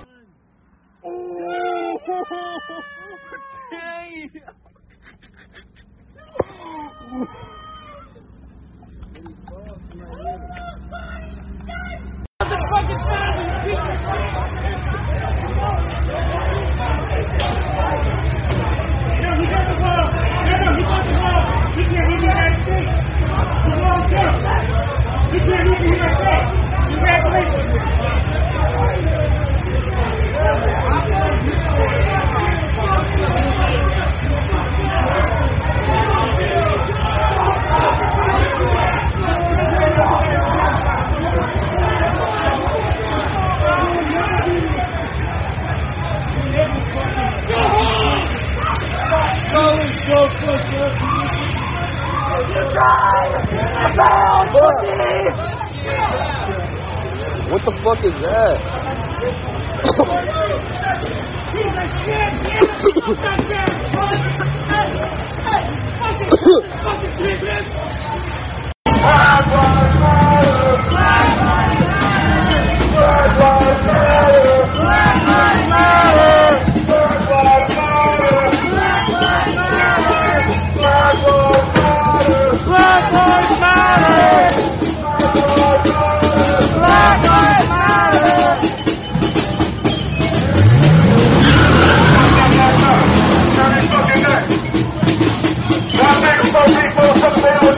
Didn't see him air that.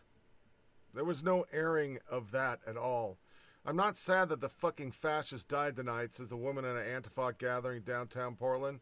The crowd laughs and cheers. The idea of the deceased is not confirmed, but he believed to be a Trump Blue Lives Matter supporter. He's a Nazi. Antifa mob assaults a man who tries to stop them from breaking inside a petrol station in downtown Portland. They randomly call him a Nazi to incite the mob to violence. Antifa clashed with drivers in Trump Caravan in downtown Portland. They spray urine at the cars and they spray mace and shoot paintballs back. Antifa riders try to physically block the Trump cars from driving in downtown Portland. They get maced. I played it. Medic tries to save the shooting victim in downtown Portland. It's a white male, contrary to what Antifa journalists and accounts say about it being a black victim. The New York Times is reporting that the deceased white victim was wearing a Patriot Prayer hat. Patriot Prayer is a pro-Trump conservative group in the Portland area. Antifa has claimed tonight that a fascist killed a black person. The shooting victim is downtown Portland tonight at a side bag with Blue Lives Matter style flag. Many Antifa on social media are celebrating this death, even though his idea is not yet known. Leg a shooting victim with side satchel with Blue Lives Matter. Update from a comrade. Deceased person had a Blue Lives Matter flag on him. Looks like the person that got shot and killed was a Patriot Prayer chud. There are some 600 participating in the conservative pro-Trump car rally outside Portland right now. They're planning to drive through Clackamas to the Portland Antifa, discussing ways to oppose them. This is taking place in Portland suburb of Clackamas. And then all the videos I already played. The guy that the media won't talk about, I'm 100% Antifa. This is the shooter. And an article from Post Millennial on it. The man being investigated by Portland in a fatal shooting of a Trump supporter Portland identifies as Antifa and is an ardent Black Lives Matter supporter. Michael Forrest Reinhold was previously arrested as an Antifa riot in July and charged with illegally possessing a loaded firearm and other crimes. He was let go and the charges were never pursued. He allegedly went on to kill Aaron J. Danielson on Saturday night in downtown Portland. The Oregonian was the first to report Reinhold, 48, is being investigated by Portland police for the homicide. He has not been formally named or charged. In the early hours of July 5th, during the start of the violent Antifa and Black Lives Matter riot outside the Marco Hatfield Federal Courthouse, Reinhold was cited for possessing a loaded gun in a public place, resisting arrest, and interfering with police. He was photographed at the time fighting cops while on the ground. A gun laid on the ground next to him. He was cited, released, and spent no time in jail. Like for the majority of those arrested at riots, local prosecutors did not pursue the charges. Danielson, the victim, was shot in the chest in downtown Portland just before 9 p.m. by a man believed to be Reinhold, who fled the scene on foot. Video recorded of the shooting shows Danielson lying motionless on the ground immediately after 2 shots are fired. He wore a pro-police patch on his shorts and was part of the caravan. When part of the caravan arrived, they were had rocks, eggs, and other projectiles thrown at them. In response, pro-Trump drivers and passengers were seen shooting them with paintballs and spraying them with pepper spray. Some rioters tried to physically block cars from driving in the road using their bodies as barricade. Kate Davenport, a Seattle conservative activist, knew Danielson. He wasn't a violent guy. He just loved his country and the president. Reinhold was an extensive social media history that shows he identifies as Antifa and has been at many of the riots in Portland. He posted frequently about Black Lives Matter and even has a tattoo of Black Power on his neck. On Instagram in June, he posted, every revolution needs people that are willing and ready to fight. There are many of us protesters that are just protesting without a clue of what that will lead. That's just the beginning. That's where the fight starts. If that's as far as you can take it, thank you for your participation. But please stand aside and support the ones who are willing to fight. I am 100% Antifa all the way. I'm willing to fight for my brothers and sisters, even if some of them are too ignorant to realize what Antifa truly stands for. He continues, we are currently living through a crucial point in humanity's evolution. We truly have an opportunity right now to fix everything, but it will be a fight like no other. It will be a war like all wars, so will be casualties. Reinhold also touted his military experience. I was in the Army and I hated it. I did not feel like fighting for them would ever be a good cause. Today's protesters in Antifa are my brothers in arms. This is a cause to fight for. This truly is fighting for my country. Portland has been the focus of nearly 100 days of riots. I won't read anymore. Responses to stuff like this on Twitter. Brandon Leon. Someone needs to investigate on how felony possession of a firearm by a convicted felon was dropped. Was his bail posted by the Biden and team? Sounds like the leaders in charge of cashless bail, catch and release, and non-prosecution of crimes have blood on their hand. This is what they want. They believe. We play it. Cuomo said it. Not all punches are the same morally. Go beat people up that support Trump. That's why I played the montage of all the Dem leaders and what they've said. This is what you get. This is where we end up. Kenosha sees 175 arrested during civil unrest so far.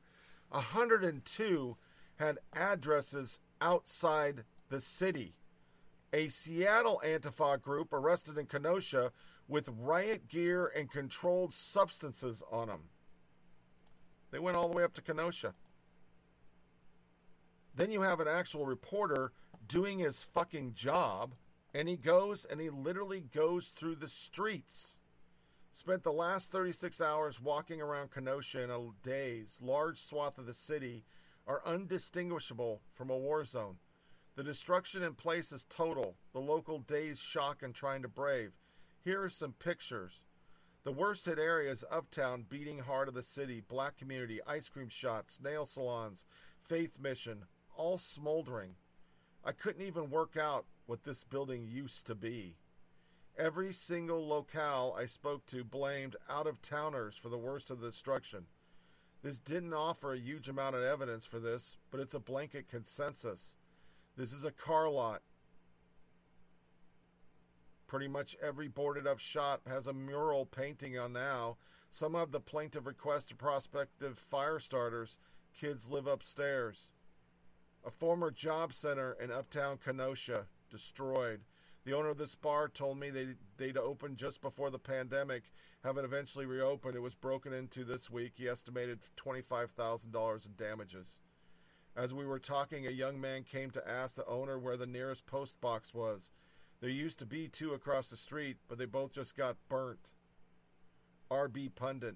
As you look at this destruction, remember that while this is predominantly black neighborhood, most of the rioters who caused this damage were white and Joe Biden voters. So what does the media do? NPR promotes insane books celebrating looting and rioting. The actual title of the book, In Defense, I'll make sure I got it right, In Defense of Looting. Vicky Oswald's new book, In Defense of Looting, A Riotous History of Uncivil Action, is a social justice justification for property damage and theft. This book promotes riots, is a #1 new release on Amazon. The book is a declaration of looting in the name of anti-racist action directly at dismantling whiteness and property ownership. Speaking to NPR, Natalia Scober, Osterwald made the point that looting during the course of riots is a redistribution of wealth, not theft, and that property damage, too, is simply a way to reapportion assets which she deems necessary in an unequal society. What do Democrats do? California DA says cops must consider if looters needed stolen property before they can charge them with looting. Law enforcement officers have to consider if looters needed the stolen merchandise before charging them, according to new guidance issued by leftist lunatic Diana Becton, the first-term Costa County District Attorney supported by George Soros. Just to show how whacked out she is, when a couple painted over the Marxist Lives Matter message, BLM, on the street in front of Wakefield Taylor Courthouse, the office of the District Attorney in Costa County, Becton, charged them with hate crime. Stealing is fine so long as a thief needed what he stole, but painting over a Marxist group propaganda message is a hate crime. Here's the statement from Contra DA. Let me try to read this, because it's in a photo.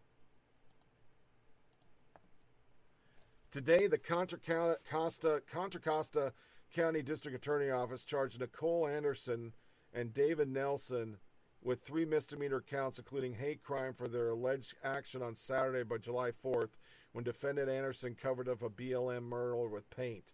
On July 1st, a local Martinez restaurant resident applied for a permit to Nelson. We must address the root byproduct of systemic racism in our country. The BLM movement is an important civil rights cause that deserve all our attention. Okay, that wasn't it. Where's her statement? Because they said that was the statement. And that wasn't. It doesn't matter. She said it. There it is. And like I said, lawyers make bombshell claim. Body cams show Floyd ingesting fatal amount of drugs before arrest. He died of an overdose. Kenosha Police Union drops truth bomb about what really happened in Jacob Blake shooting. Let me open it up. This is on Law Enforcement Today. Remember, we're scriptless today. For all of those who keep stating inaccurate, false information on Jacob Blake, read the statement from Kenosha Police Association. The Kenosha Professional Police Association released a statement Friday contradicting key details of the Jacob Blake shooting. Did you break it down? Okay, let me go to the Blaze. Sorry. Let's read it. The purely fictional depiction of events coming from without direct knowledge of what actually occurred is incredibly harmful and provides no benefit to anyone whatsoever other than to perpetuate a misleading narrative. Unfortunately, even the incident update from the Wisconsin Department of Justice is riddled with incomplete information and omits important details that could help paint a more complete picture. The union and officers were dispatched because 9/11 caller claimed Blank was attempting to steal her vehicle, according to state investigators. He was not supposed to be on the premises. Police dispatched to the scene were aware of Mr. Blake. Open warrant for felony sexual assault, the union said. Investigators with the Wisconsin Department of Justice said Blake had a knife in his possession. The silver SUV seen in the widely circulated video was not Mr. Blake's vehicle. Mr. Blake was not unarmed. He was armed with a knife. The officers did not see the knife initially. The officers first saw him holding the knife while they were on the passenger side of the vehicle. The main video circulated on the internet showed Mr. Blake with a knife in his left hand. When he rounds the front of the car, the officers issued repeated commands for him to drop the knife. He did not, and they used 2 tasers. Nothing is true. Nothing. They don't want it to be true. They go with the narrative. And in the end, that's all they need. They just need narrative. As long as they can try to pin it on Trump, they could do it. Colorado man yelled Black Lives Matter before allegedly stabbing white victim.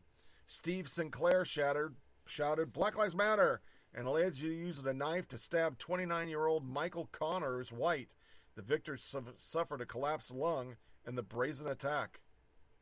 It's unclear whether Sinclair actually had any direct or indirect involvement with BLM, but nobody seems to care. And then a guy who's been caught and released numerous times was filmed in New York raping a lady at a Subway. Crap, the version I got, it's mute. Man attempt to rape a 25-year-old at 11 Saturday on the 63 Lexington S2Q platform in Manhattan. But I do have plenty of others. While they defend it, while they do it, here's another montage of Portland. Antifa asking for help. Portland occupies Wheeler's house. Portland Antifa beating people up. Portland burning flags to celebrate the murder.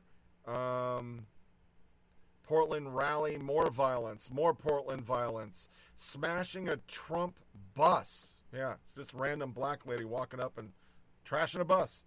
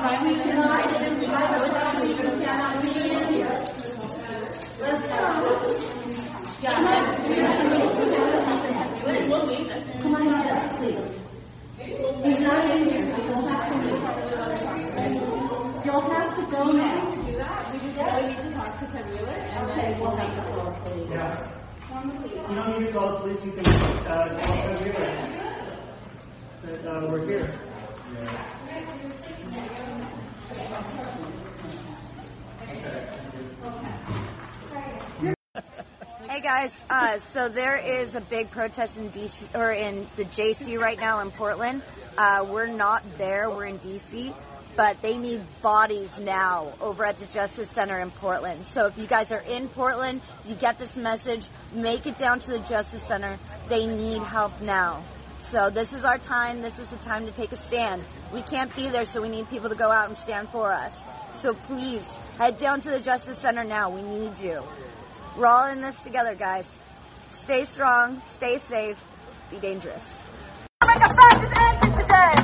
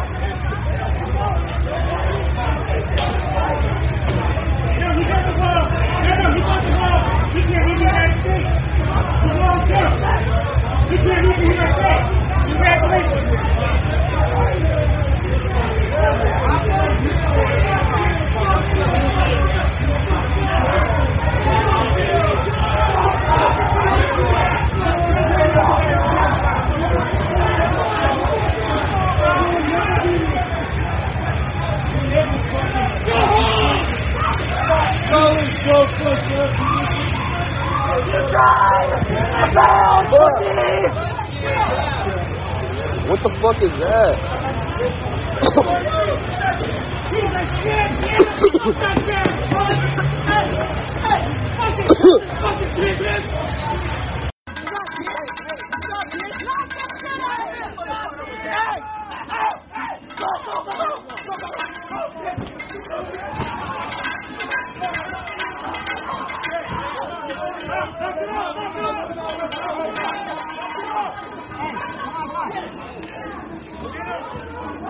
Fuck off! Fuck off! You stop!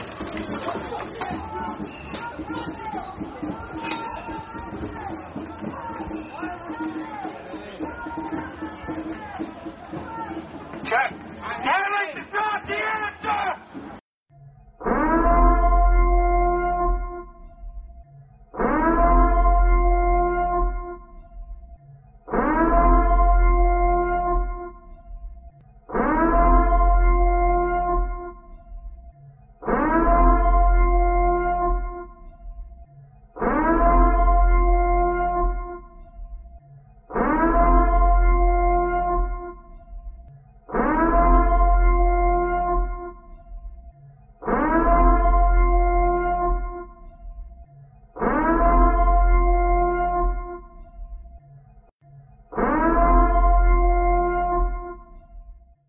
Yeah, it's all Trump's fault.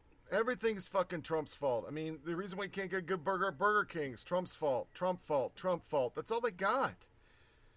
There was only one positive I had. Senator Johnson scorches the media for helping to destabilize the country.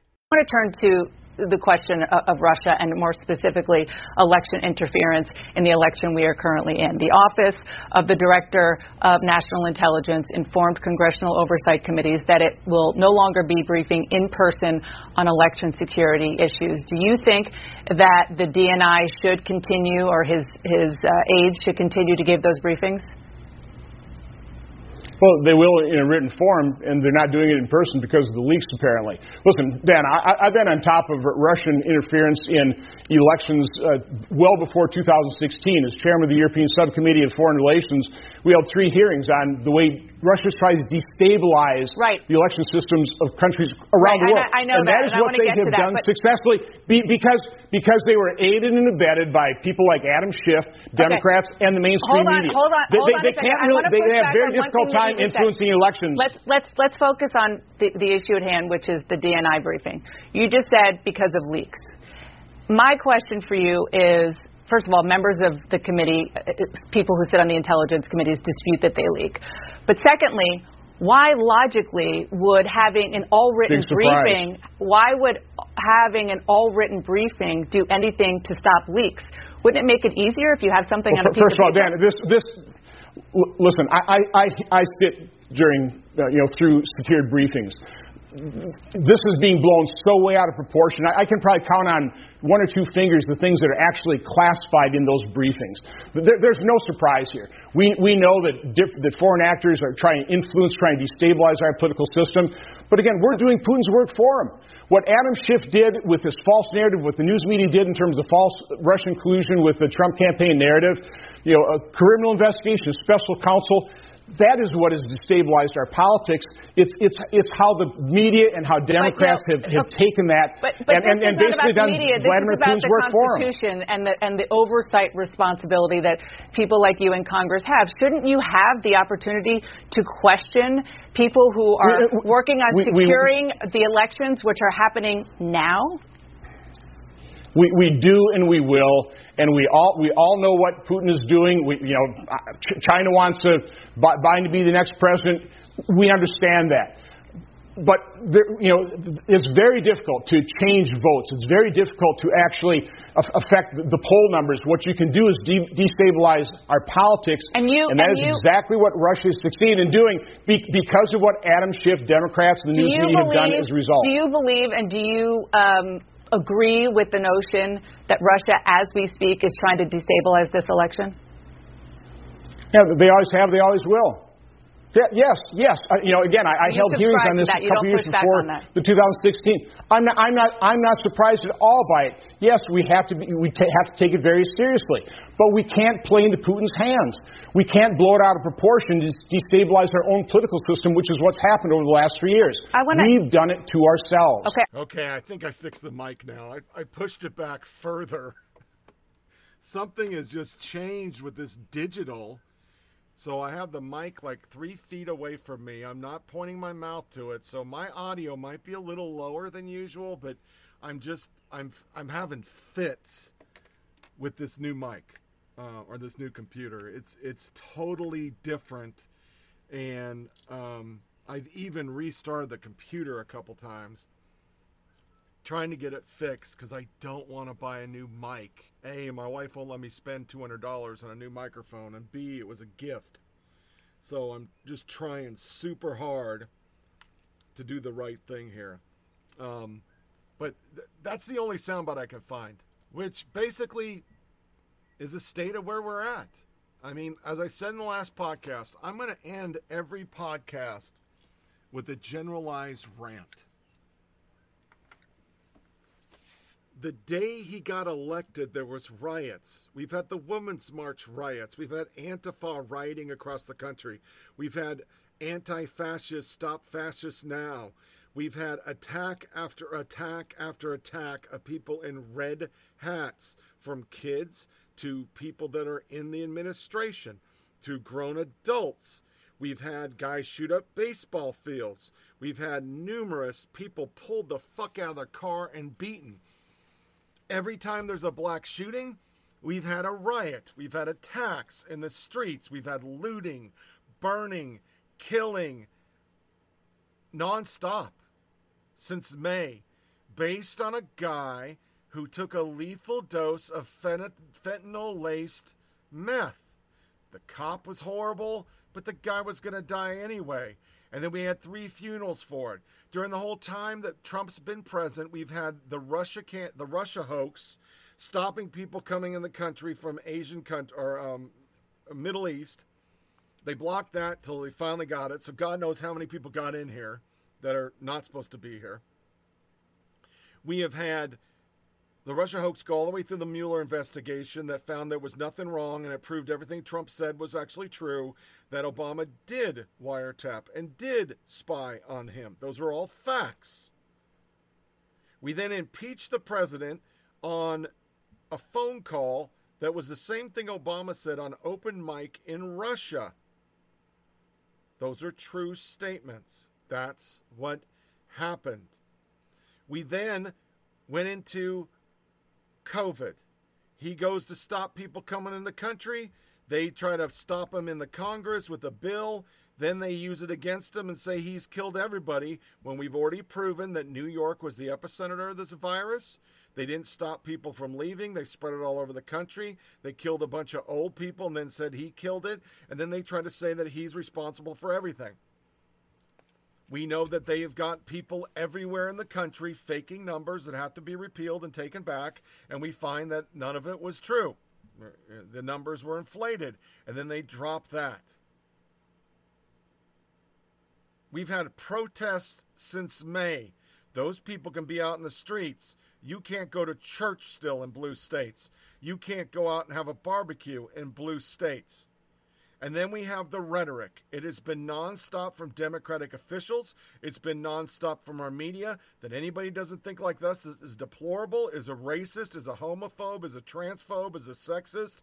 They do not belong in society. And then we have all the Bernie tapes of people over and over saying they are going to do re-education camps. We're going to beat people in the street. We're going to burn cities down if Bernie doesn't win. And they're doing it now.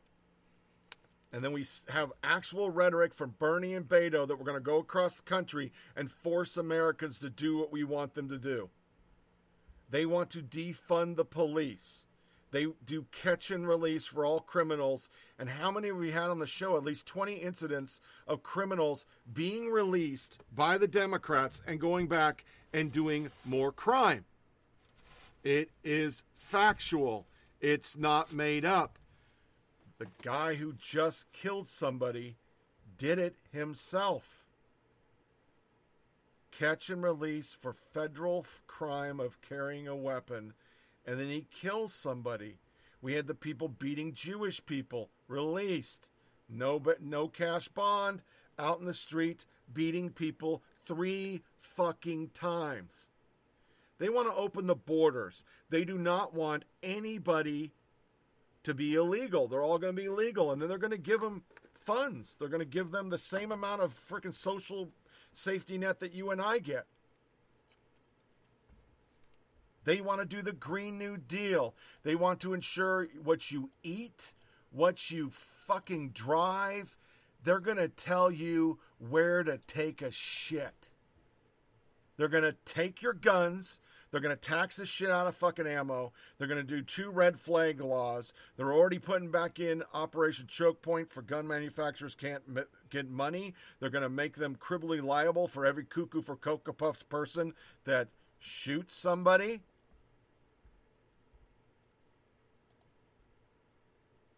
And they're going to take ARs. I don't know how they're doing that. I guess they're going to do it with their social justice warrior force. And you've watched these riots. It is his voting bloc. BLM and Antifa have been destroying cities, and they're bussed around by Democrats to destroy said cities. And it's Donald Trump's fault. I'm not a Republican. I'm not a Donald Trump supporter. But that dog don't fucking hunt.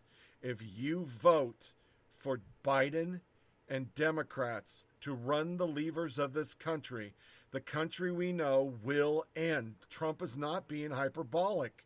It is reality. Remember, a couple months ago, Dan Crenshaw was interviewed, and he said, listen to what they say. And if anything sticks with you, I'm going to close this show on how I opened the show. Listen to what they say. This montage is going to be the montage I will end every show with going forward before I play the music. Listen to what they say and believe them. That's what they want for America. So this wraps up another episode of Flyover Politic Podcast. Please feel free to share this with your family and friends. Send comments to foppodcast@gmail.com, foppodcast@gmail.com.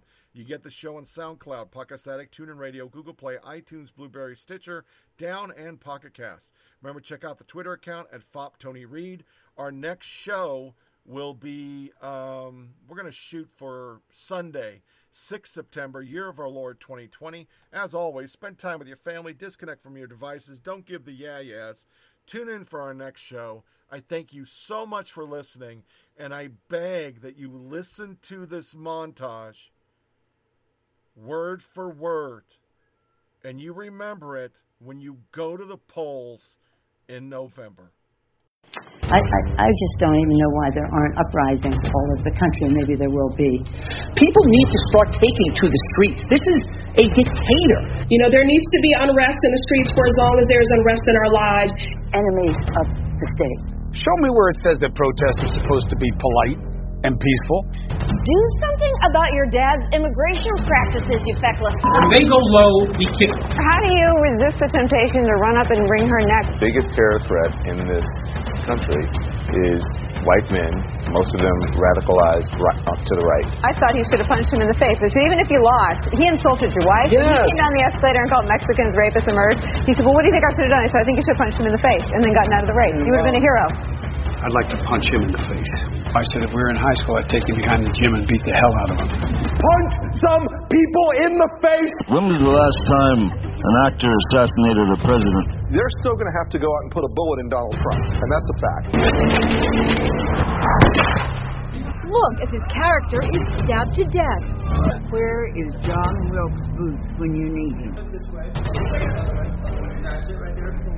I have thought an awful lot about blowing up the White House. A Missouri state senator is under investigation by the Secret Service after saying she hopes President Trump is assassinated. I will go and take Trump out tonight. And if you see anybody from that cabinet in a restaurant, in a department store, at a gasoline station, you get out and you create a crowd.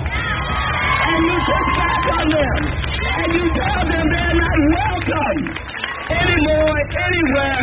And sadly, the domestic enemies to our voting system and our honoring our Constitution are right at 1600 Pennsylvania Avenue. They're not going to stop before Election Day in November, and they're not going to stop after Election Day. And that should be, everyone should take note of that on both levels, that this isn't, they're not going to let up, and they should not. If you think we're rallying now, you ain't seen nothing yet.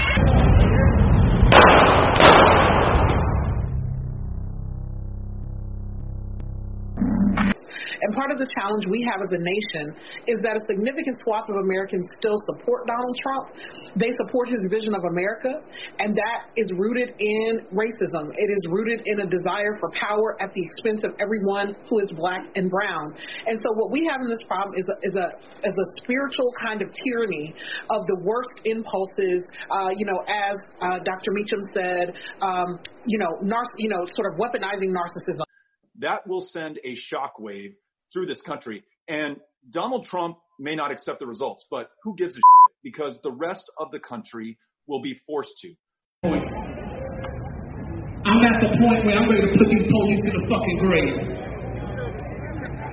I'm at the point where I want to burn the fucking White House down.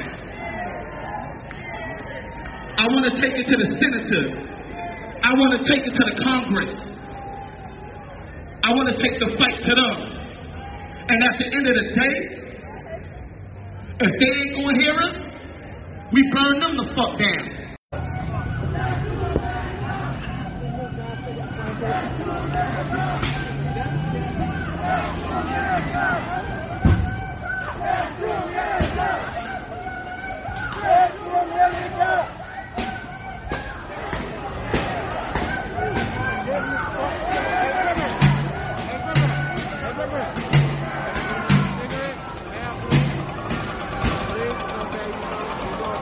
Cheers, man.